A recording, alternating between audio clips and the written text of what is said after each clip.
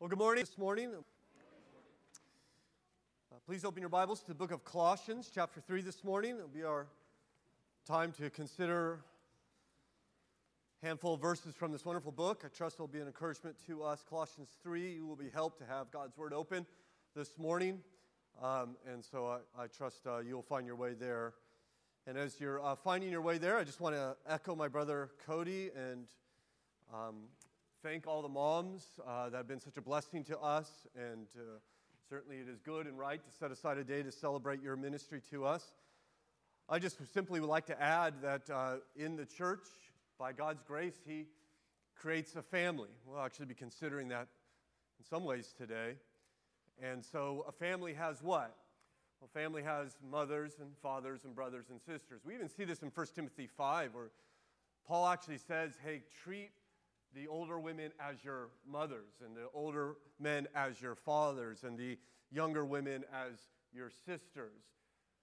I point that out simply to say that I have a mother. I'm blessed by having a mother, but I also have many spiritual mothers that have been a rich blessing in my life. And so I want to lift that ministry up to you women, that not only should you be a mother to the children you have and a grandmother to the children you have, if you've been so blessed to receive that, but that you are to be a spiritual mother to those who are here in this church, especially those who are younger than you. And I'm so thankful for that ministry, and the church is richly blessed because of it. So we're thankful for our spiritual moms today.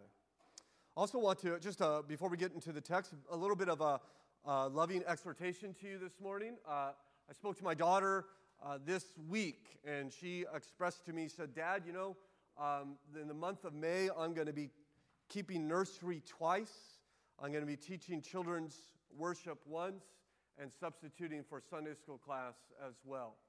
And so, of course, as a dad, I'm very thankful for my 16-year-old's ministry to her church, but I'm also would like to use this as an opportunity to encourage us, in particular our members of this church, not to ride upon the backs of our 16-year-olds while they go about and do all the ministry, so we could every Sunday after Sunday enjoy our time here. So if you are a member of Hamilton Baptist Church, I'm just speaking to members, not our guests, not our regular attenders, but those who have covenanted with us, our members.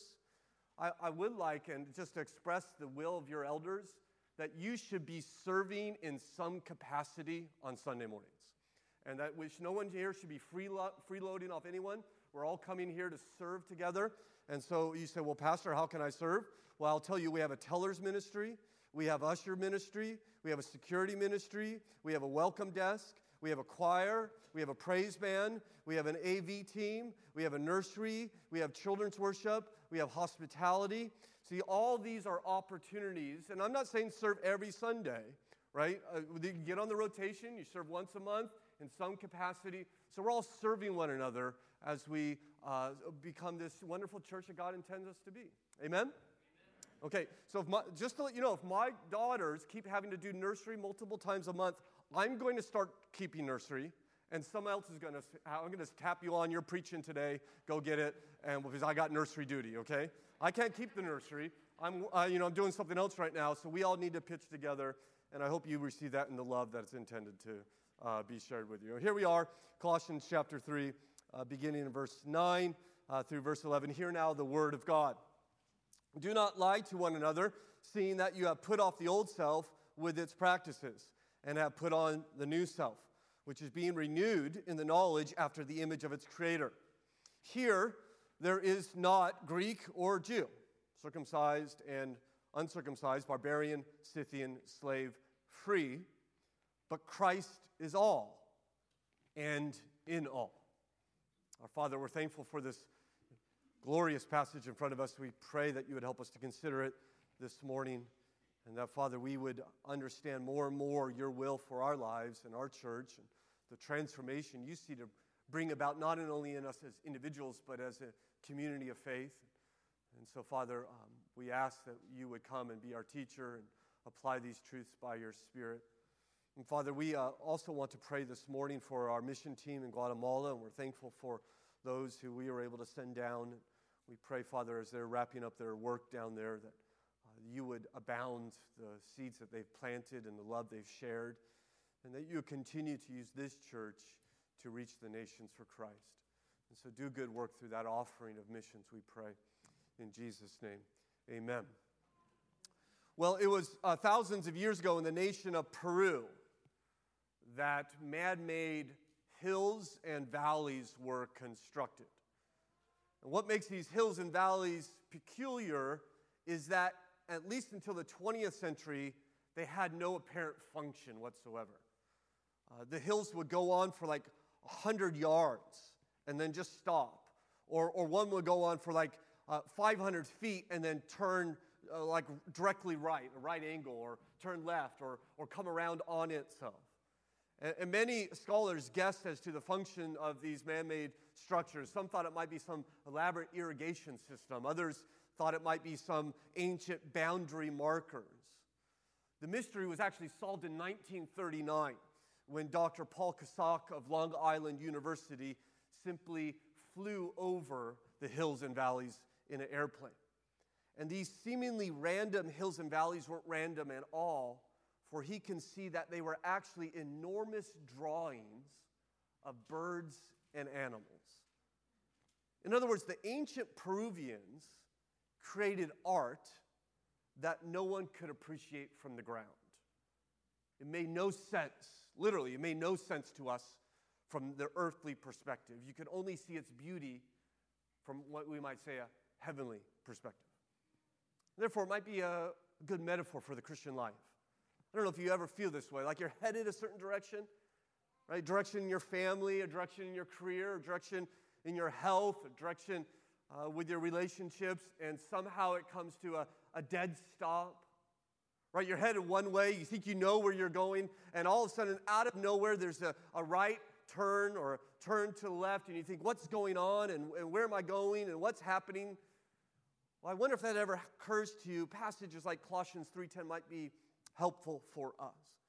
For Paul here tells us that we are being renewed in the knowledge after the image of its creator. Right? You see, what Paul is explaining to us, what Scripture tells us, is that we are in the middle of a renewal project. Not that you would, of course, eventually end up looking like a bird or an animal of some sort, but actually far more glorious than that, you would actually end up looking like what Paul calls the Creator, whom we know, of course, from the book of Colossians is our Lord Jesus. Of course, we see passages like this elsewhere in the Bible. Perhaps the most famous is Ephesians chapter 2 and verse 10, when it says that we are God's workmanship, created in Christ Jesus for good works, which God prepared beforehand. That word workmanship, we are God's workmanship, is the Greek word poema, where we get the English word poem. So we might even put it this way: we are His masterpiece, right? Your life is God's artwork. And maybe you think, well, I don't really feel a lot like artwork today. I mean, my 2-year-old can make better art than what my life is creating. Well, perhaps all you need is a higher perspective to see what God is doing in your life. We, of course, have been considering Colossians chapter 3, which really is an entire passage about what the transformed Christian life is to look like. And we saw last time we were in the book of Colossians, in verse 5, we're to put to death these sins over here. Then in verse 8, we're to put off these sins over there. We're to leave the old behind and begin to walk in this newness of life. But we not only consider what we're to put to death, the sins we're to leave behind, we also consider, if you remember, how we're supposed to do this. And so you have these lists of things we're not supposed to do. The question naturally rises, is this just through my willpower? Is this just through some kind of New Year's resolution, some religious commitment? Well, Paul will tell us no. These lists of prohibitions, right? If God says don't be angry, or if I say, don't lust, as the Bible tells us here, that's not going to change your heart, right? So me telling you to stop lusting is not going to change your desire to lust. Right? At best, you can suppress that desire, but that desire is still there. It's still inside of you. It's like putting a cat on a leash, okay? How's that going to work? Right? Not well, as far as I know cats. I don't know them well, but I understand they don't like leashes, and they could very easily rip your face off, I'm pretty sure, right? And so you could hold on to that cat on the leash, but that's only going to work for a certain length of time, and it's not going to be very fun during that time. But what if we can transform that vile beast into something beautiful, like an obedient dog, for instance, who has no need of a leash, right? Okay, thank you very much, right? And see, this is what God is in someone wants to do in us. He simply doesn't want to give us law after law after law after law. He wants to actually change who you are, to change your heart, which is why it's so important, and we'll keep going back to this as we study. What we're studying really is Christian ethics in Colossians chapter 3. And yet we need to always start Christian ethics. That is, what should we do as Christians? With who are we as Christians? We start with our identity before we explain what it is we're supposed to do. This is why Colossians 3, 1 through 4 is so central to everything we learn in Colossians chapter 3. As we saw in verse 1, we've been raised with Christ. In verse 3, we've been hidden with Christ. In verse 4, we're going to be glorified with Christ. And therefore, Paul says we should set our minds on Christ. And even beyond that, in verse 2, he tells us we should set our hearts upon Christ. Put our hearts there with Jesus. That's our identity. That's who you are. You are to think about these things and love these things and delight in these things. Delight who you are in Christ. You get your sense of worth from Christ. You get your sense of identity from Christ. Because if you get your sense of identity from your dress size, for instance, that will control your life. You will take certain actions in your life based upon that sense of worth. If you get your sense of worth based upon your relationships, that will control your life. If you get your sense of worth based upon money or respect or ease or security or materialism, you will be controlled by these things. And me telling you to stop being controlled by them won't do anything for you. You need a new identity. You need to get a sense of worth elsewhere, namely in Jesus. So I remind you, before we look at these verses, Christianity is not simply a hobby. It's not simply a commitment. It's not simply a supplement to your life. It is a fundamental change in who you are. And this is the basic battle, the key battle for the Christian transformation. Today, we're going to think about the new person that Christ is creating in us through 3 steps. Number 1, the death of the old. Number 2, the growth of the new. And then a new little wrinkle here in verse 11, the creation of a new humanity. And what we're going to learn in that third point, I'm excited to teach, is that the transformed Christian life is not simply about a bunch of new individuals, but it's about a transformed community in Christ. So let's begin, first of all. Step number 1, we see the death of the old self. Where we read in verse 9, do not lie to one another, seeing that you have put off the old self with its practices. Paul says you have put off the old self. The old self is simply an allusion or reference to our sinful nature.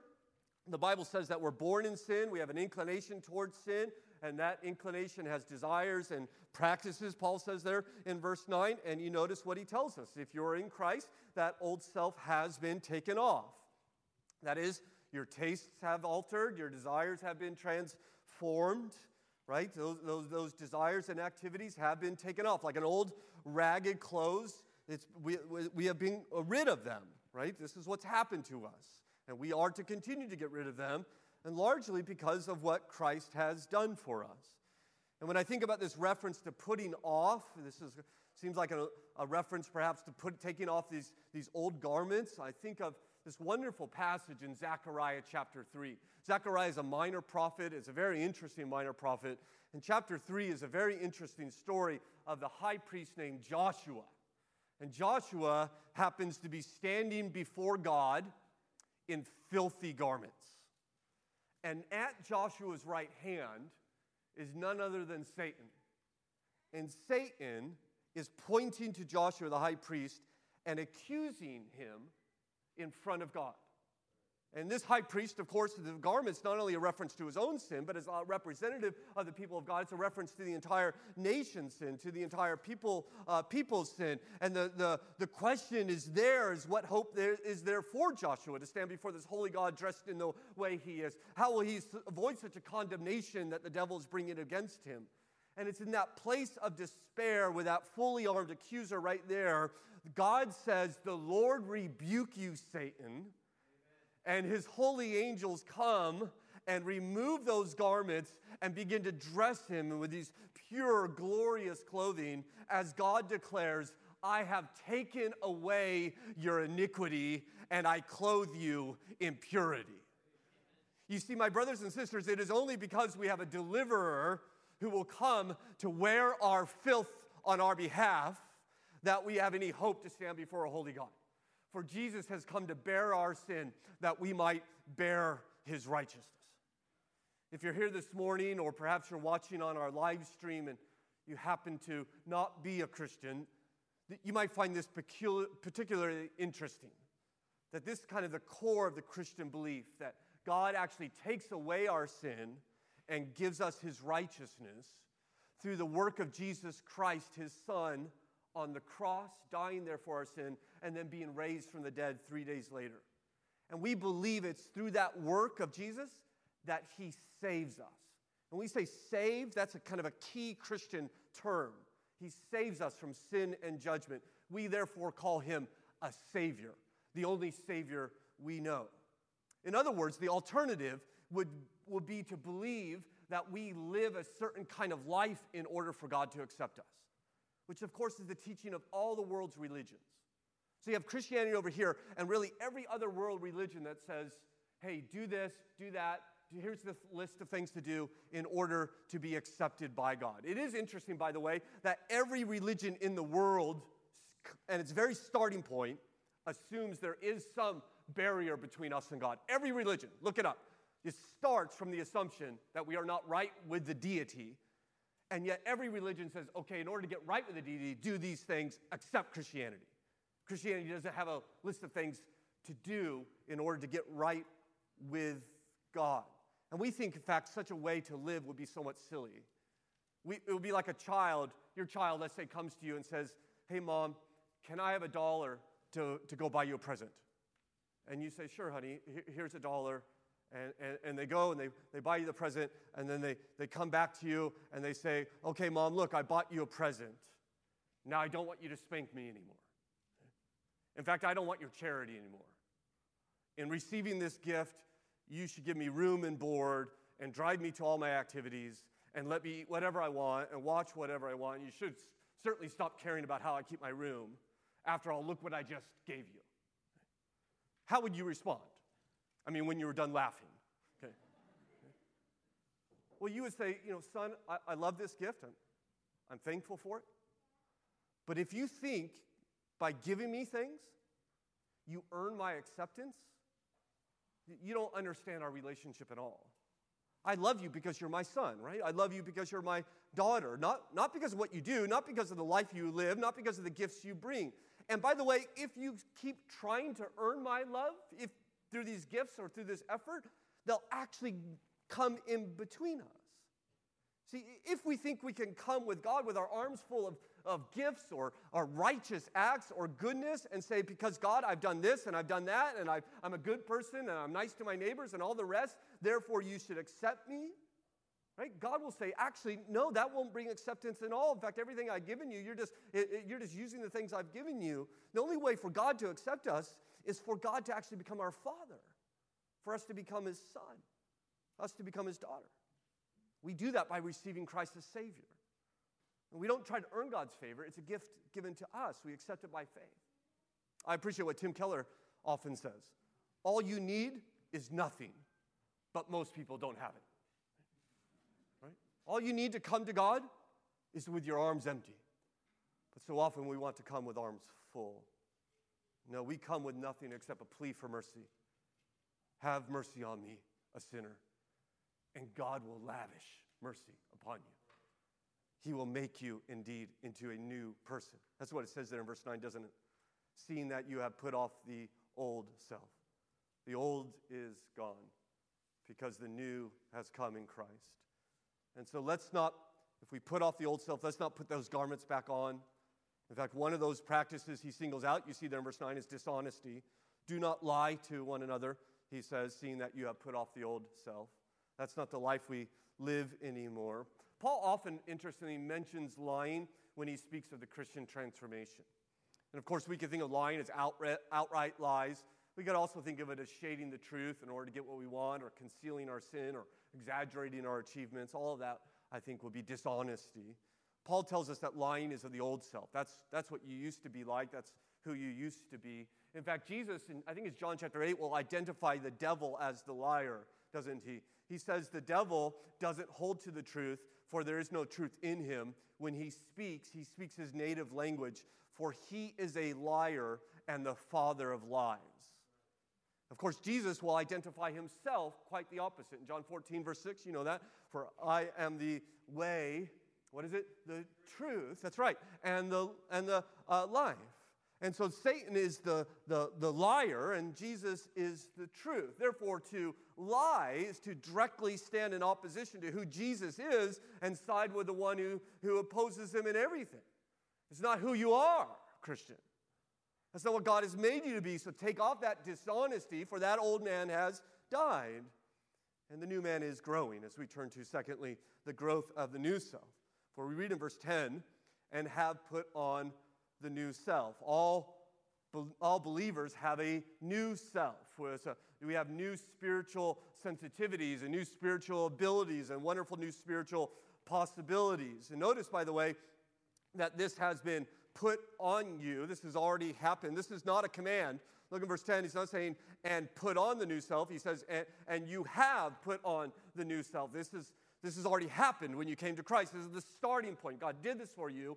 And yet that transformation that began when you came to Christ continues on as we read in verse 10, where he says, which is referring to the new self. The new self is being renewed, that's ongoing, in knowledge after the image of its creator. And so we're being renewed. There's a renewal project taking place in you, which of course means you haven't arrived. You're not where you will one day be. You are an ongoing work, an ongoing renewal work. It reminds me what Paul said in 2 Corinthians chapter 4. Though outwardly we are wasting away, right? Anybody feel that?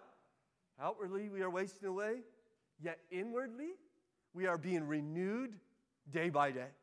Right? So your bodies are going one direction, okay? And the inner man keeps going the other, keeps getting better, becoming more alive. In fact, that word renewal here in verse 10 comes from the same root of the word youth, right?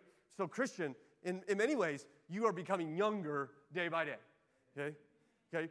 You should therefore becoming more joyful, more at peace, more thankful, more confident, more gracious, more in love with Jesus, right? Are you becoming more in love with Christ? Day by day, my love for Jesus is growing. For day by day, I learn of more and more reasons to love him.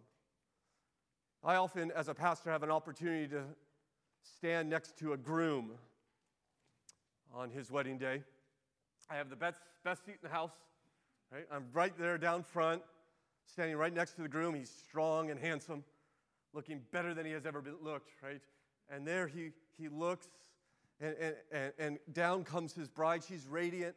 He is surrounded by pretty much everyone he loves and cares for, have all gathered on this day to watch him be united by God to this woman that is now approaching him. And everyone's looking at the bride, and rightfully so. But I like to, do you still glance at the groom? I always like to look at the groom, right? And as his bride walks towards him. And you see this look on his face of just wonder and glory and joy. And I know what he's thinking. You probably know what he's thinking too. He's standing there watching her come down, and he's thinking, there has never been a man in all the world that has loved a woman like I love this woman. Now, it's his wedding day, and so I don't want to ruin the moment, okay? But he actually knows nothing about anything, right? Okay. Let's just be honest, those of us who have been married for a while. Totally clueless. Okay? And you could almost imagine, it would be kind of cool if 10 years later, 20 years later, he comes by my office and says, hey, Pastor, remember that day when I got married and I thought I knew everything about loving my wife? I had no idea what I was thinking about. And now I'm 10 years in, and I have about 10,000 more reasons to love her. So it will be with the Lord Jesus Christ. And it will be throughout all eternity. More and more and more reasons to love him. But we start now. We're being renewed, that we might love him more faithfully. In fact, we're told how this is happening. You see that little phrase there, in knowledge, being renewed in knowledge. In fact, Paul will exhort us in verse 16 to let the word of Christ dwell in you richly, just as he prayed in chapter 1 and verse 9 as he began this letter. And so from day we heard of your faith, we have not ceased to pray for you, asking that you may be filled with the knowledge of his will and all spiritual wisdom and understanding. He wants us to know God. He wants us to be filled with knowledge. He wants us to seek to know him more fully. Because that knowledge is the means of our renewal. It's how the renewal happens. We know this to be the case because we see the goal of the renewal as we read on in verse 10, don't we? It says, which is being renewed in the knowledge after the image of its creator. Okay, so the renewal is to become more like him, to look more like him. But how do we become more like him unless we know what he's like? How do we know what he's like? We do so through knowledge, through Scripture, through understanding his word. So the Scripture, as it reveals to us the Lord and the Holy Spirit works it in our life, he makes us more like Jesus. So that's the how and the why of this renewal. How are we being renewed? Through God's word, through knowledge. Why? So that we might become like God. We are created, of course, like God. We're created in God's image. In his likeness, he created us, the Bible tells us. And yet, because of our sin and rebellion, that image of God has been distorted in us. We still reflect God, but we're like a shattered mirror. Yeah, you could get something out of it, but it's broken. It's been defaced. We defaced his image. And so what God is doing is he's restoring us to what we are supposed to be. In fact, what we one day will be, for our destiny is told us, for instance, in 1 Corinthians 15. In verse 49, for we read, as we have borne the image of the man of dust, that's a reference to Adam, as we have borne the image of Adam, we shall bear the image of the man of heaven, namely the Lord Jesus Christ. That's who we'll be. That's what God is doing in our life. It was in 1972 that a man entered St. Peter's Basilica in Rome, and then he began to strike violently Michelangelo's 1496 marble sculpture, the Pieta. I don't know if you've ever seen the Pieta. I've seen it in person. It is unbelievable that anybody can make something like this. It is a marble statue of Mary holding Jesus in her lap after he was crucified. It is unbelievably glorious and lifelike. Well, this man began to strike it with a hammer. He got 15 blows on the Pieta, broke off Mary's left arm, broke off her nose, and chipped her eyelid until an American actually jumped him and restrained him. About 10 months of specialists worked on the Pieta to restore this sculpture, and the result is utterly amazing. In fact, the biggest problem was the eyelid, because in the attack, another American picked it up, put it in his pocket, and took it home. Right? And I guess just the guilt wore upon him, so he mailed Mary's eyelid back to Rome. Sorry, here's Mary's eyelid. Right? If you look, you can follow the restoration process online. It is unbelievable. You cannot, at this point, notice any blemish. You can't identify anywhere that anything had ever happened. So skilled are the craftsmen as they restored this image. Well, you understand, a greater craftsman's working on you. And he is in the process of restoring the beauty of his design in you. You are his masterpiece. He is making you after the image of your Creator. And of course, it's just not you, though. It's us. You see the process, you follow the process. The old self is removed, the new self is begun, then the renewal continues, and that renewal goes on to create a new humanity. See, God's not only after new individuals, but a new people, as we consider thirdly the creation of a new humanity. For he says here in verse 11, here there is not Greek and Jew, circumcised and uncircumcised, barbarian, Scythian, slave and free, but Christ is all and in all. And I think perhaps at this point it might be helpful just to kind of, for just a couple minutes, remember where we've been in the book of Colossians. You remember, of course, that in chapter 1 we studied extensively who is Jesus. And we saw that Jesus is the image of the invisible God, chapter 1 and verse 15. and that Jesus is before all things, chapter 1, verse 17, and in Jesus all the fullness of God was pleased to dwell, chapter 1, verse 19. And this eternal Jesus created all things, chapter 1, verse 16, that nothing in this universe exists that wasn't made by Jesus. But beyond that, he keeps all things, for we read all things hold together in him, chapter 1, verse 17. That is, every electron in the universe stays in orbit around its nucleus because of Christ. That every molecule and every brainwave and every heartbeat and every mysterious notion of the soul is kept in existence by King Jesus.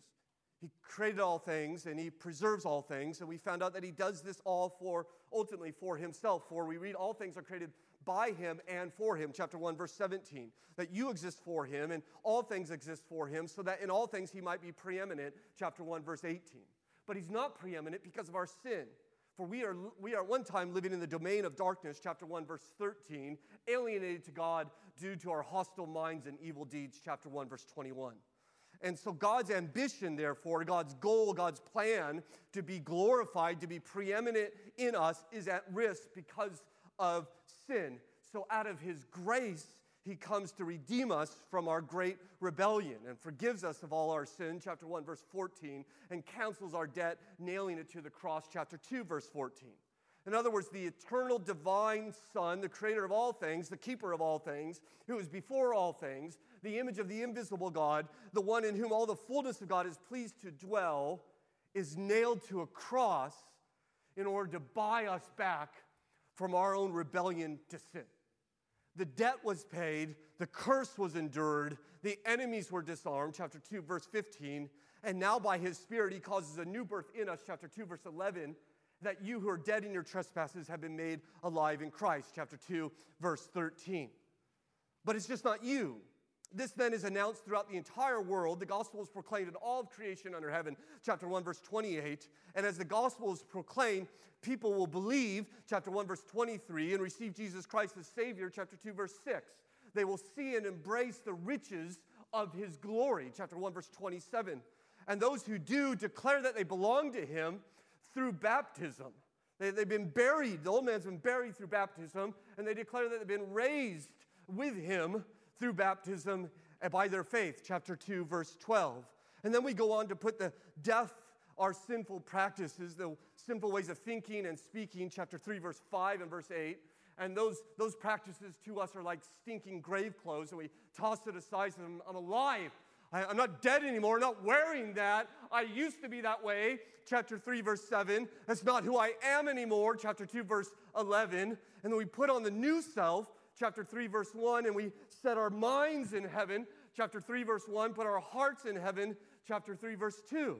As one put it, so that he would become the greatest treasure of our knowing minds and the greatest pleasure of our hoping hearts.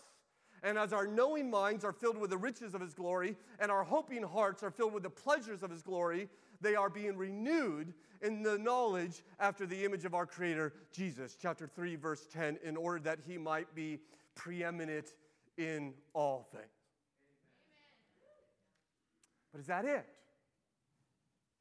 Do we put a period there? Okay, that's the end of the story. No. See, as glorious as that is, that's not the end. Because God is simply not creating new redeemed individuals.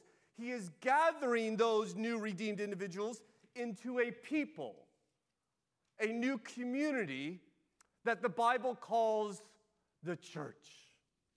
Chapter 1, verse 18, chapter 2, verse 2, chapter 2, verse 19. And one of the marks of this new humanity is that the things that used to divide us are gone. The things that we used to boast in or identify in are banished. That we who once were divided by ethnicity or were divided by the color of our skin, as silly as that is, or divided by our language that we speak, as absurd as that would be, or our suspicions, or our jealousies, whatever it is, the things that used to divide us, status, homeland, they don't divide us anymore. For he is creating a new community here, he says in verse 11. Where's here? That's the church. Here in the church, There is not Greek and Jew and circumcised and uncircumcised, barbarian, Scythian, slave and free. Why? Because Christ is all, and Christ is in all. And so Jesus is taking down the dividing wall of hostility and suspicion and jealousy and arrogance and racism, and there he is creating a new fellowship of love and embrace and delight in and among people who are to be vastly different than us. In fact, you notice the divisions in which he expresses here. He says there's not Jew and Greek here. This is an ancestral hatred. This is a hatred that goes on for hundreds of years. I don't know the modern equivalent to this. It would be like saying in the 1940s, here in the church there is no German or Jew. It would be like saying in the 1680s in the South, here in the church there is no black or white. Right? That's gone. There's no circumcised and uncircumcised. That is, those who conform to strict religious regulations and protocols and those who don't at all. There's no barbarian and Scythian. A barbarian is a mocking term, by the way, of how people spoke differently from you. You could even hear it in the language. Bar, bar, bar, bar, right? It's a mocking term, a derisive term of those foreigners who won't learn our language. It's called them barbarians. Scythians were a nomadic people who lived near the Black Sea who were savage, brutal, and unrefined. So a Scythian was like a barbarian on steroids. Okay? Josephus, the ancient Jewish historian, said Scythians delight in murdering people and are little better than wild beasts, end quote. Well, no, we don't divide on that either. Slave and free. I mean, two radically different social statuses, but they're no longer ultimate in the church. They don't divide us, just like they did it in the year 203 AD, when a 22-year-old noblewoman named Perpetua and a slave girl named Felicity were both arrested and imprisoned together for the crime of converting to Christianity. And while they were awaiting their execution, Perpetua's father, who was not a believer, came to his daughter, again, 22-year-old noblewoman, and he begged her to renounce her faith in Jesus. She picked up a water pot, and she said, "Father, can this water pot be called by anything other than it is?" He was somewhat confused. He said, "No." She looked at him and said, "So I also cannot call myself anything other than I am, and I am a Christian." Her interaction with the slave girl in the same cell was so powerful that the jailer who held them imprisoned converted to Christ and was executed for it. These two women entered the amphitheater to face their execution. One observer said joyfully, I'm quoting him, as if they were on their way to heaven. And of course they were. Right? They did so holding hands, a Roman aristocrat, a lowly slave girl, hand in hand, singing as they walked to face the gladiator. Now, if you'll let this sink into you, this is staggering. Because we, as a people throughout this world, this is not just simply an American issue, though it is, but you go to Guatemala, go to Ghana, go to Vanuatu, go to Azerbaijan, as I have, and you will see deep, deep divisions. They're everywhere. And yet they are not. Where are they not to be? But in the church. People throughout this world are divided by ethnicity, culture, language, wealth, status, custom, education. These are grand canyons of division, and Jesus bridges them all. He has created a new people who have thrown off their old selves and have put on their new self, and no canyon will stop the fellowship and love and unity between them. And I use the word unity purposely because, note, he is not creating uniformity. In other words, the distinctions don't disappear. God's not, when he creates you new, he doesn't obliterate who you are. Right? And if you want evidence of this, just look over in chapter 4. Look what Paul says. Paul is listing name after name after name. It's actually a super helpful passage. But look at verse 10. Chapter 4, verse 10. Aristarchus, my fellow prisoner, greets you, and Mark. So you got Aristarchus, Mark, the cousin of Barnabas, concerning whom you have received instruction. If he comes to you, welcome him, and Jesus, who is called Justus. You got 3 guys. These are the only men of the circumcision among my fellow workers for the kingdom of God, and they have been a comfort to me. So Paul lists 3 names amidst a number of names. He's largely part of a Gentile team, Paul says, I have 3 Jewish kinsmen, and man, they have been accomplished. I'm so thankful for them. In other words, what he's telling us is ethnicity doesn't disappear when we come to Christ. Doesn't mean it becomes meaningless. Listen, I meet a Californian, I still get excited, okay? Now, you don't get excited because you don't know better, okay? But I do, right? You meet someone from your hometown, you're excited to meet them. We are still who we are. As one put it, I could still see your Jewish nose. I could still see your Greek forehead. I could still hear your barbarian accent. I could see your Scythian gestures. You have not ceased to be you, except that you are all wearing Christ. In other words, these things continue to exist. They just don't divide us anymore, which is why the new humanity is glorious. It's unity, not uniformity. And to use a metaphor, and I hope I don't mess this up because I know nothing about singing, so Don, you yell at me if I'm wrong, but singing alto is different than singing bass. Is that accurate? Okay, that's true. Okay, but that difference is not a barrier to singing together. Is that true? It actually makes the singing more glorious. Is that true? Awesome. You see my point? Right? So it's actually, listen, is it not glorious when the Jew lets the Scythian hold her little baby? Because they're in Christ together. Is it not glorious when the slave invites the aristocrat over for lunch after church? Is that not glorious? It was glorious about 5 years ago when I was preaching at a missions conference near Embassy Row in Washington, D.C., and the pastor of that church had the same psalm read by members of his church in 27 different languages. That was glorious. It was glorious about 15 years ago when I was in the inner city of Philadelphia, like inner city. There was actually a burnt-out car sitting in the middle of the road. It looks like it had been there for years. I mean, this is deep inner city, and I'm in a church service in an abandoned building, and a man pulls up in his BMW, and he embraces a man that looks like he just crawled out of the gutter, and they stood next to each other with arms raised, singing to Jesus, and half the sermon was in Spanish, and there were black people and there were white people, and we were all worshiping together and feasting together and spending time together. You see, that glory takes place only in the church, and by the way, it's happening on every continent, in every country.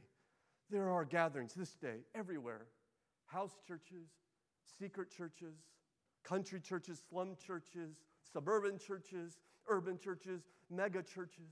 That miracle is happening everywhere with no diplomacy, no economic policy, no political dictates. A new humanity is gathering. As one explained, it is precisely because we can still see Jew and Greek and barbarian, Scythian, slave and free that the unifying insignia of Christ shines with the glory that it does. He is not a tribal deity. He is the Redeemer of a new humanity. This is what Hamilton Baptist Church is to be. This is what Hamilton Baptist Church must be. We will not, ought not, must not divide based upon education status, based upon political beliefs, partisanship, based upon jobs, based upon title, based upon cars we drive, based upon philosophies of educating our children, or whatever it might be. We must not. In particular, let me speak to the teenagers here this morning. I used to be a teenager, believe it or not. I don't know if times have changed. I spent 7 years as a youth pastor, and both those experiences taught me that you go through a phase where it, for some reason, is cool to be mean to other teenagers who are not like you. Like, that's the cool thing. To be nice to them is uncool. You get with your group that are like you, and they get with their group that's like them. I don't know if that goes on, but please understand, if you give yourself to such thoughts, not only is that wrong, it's godless. And it is standing in direct opposition to what Christ has died to accomplish. And of course, this is not just an issue for teenagers, certainly not. Younger people must not look at older people as outdated and irrelevant. Older people must not look at younger people as foolish and unimportant. And on we could go. Why? Well, he tells us because Christ is all and in all. Christ is in all. Christ through his Holy Spirit dwells all Christians, Jews and Gentiles, Americans and Austrians, and single and married, and doctors and dishwashers. And young and old, he is in all. And if Christ is not ashamed to indwell you as he indwells me, then I won't be slow to embrace you. I like how Sinclair Ferguson tells the Scottish Presbyterian pastor who tells the story of a murder that took place in a Chinese restaurant in Scotland. The waiter saw the whole thing. And the waiter was a witness at the murder trial.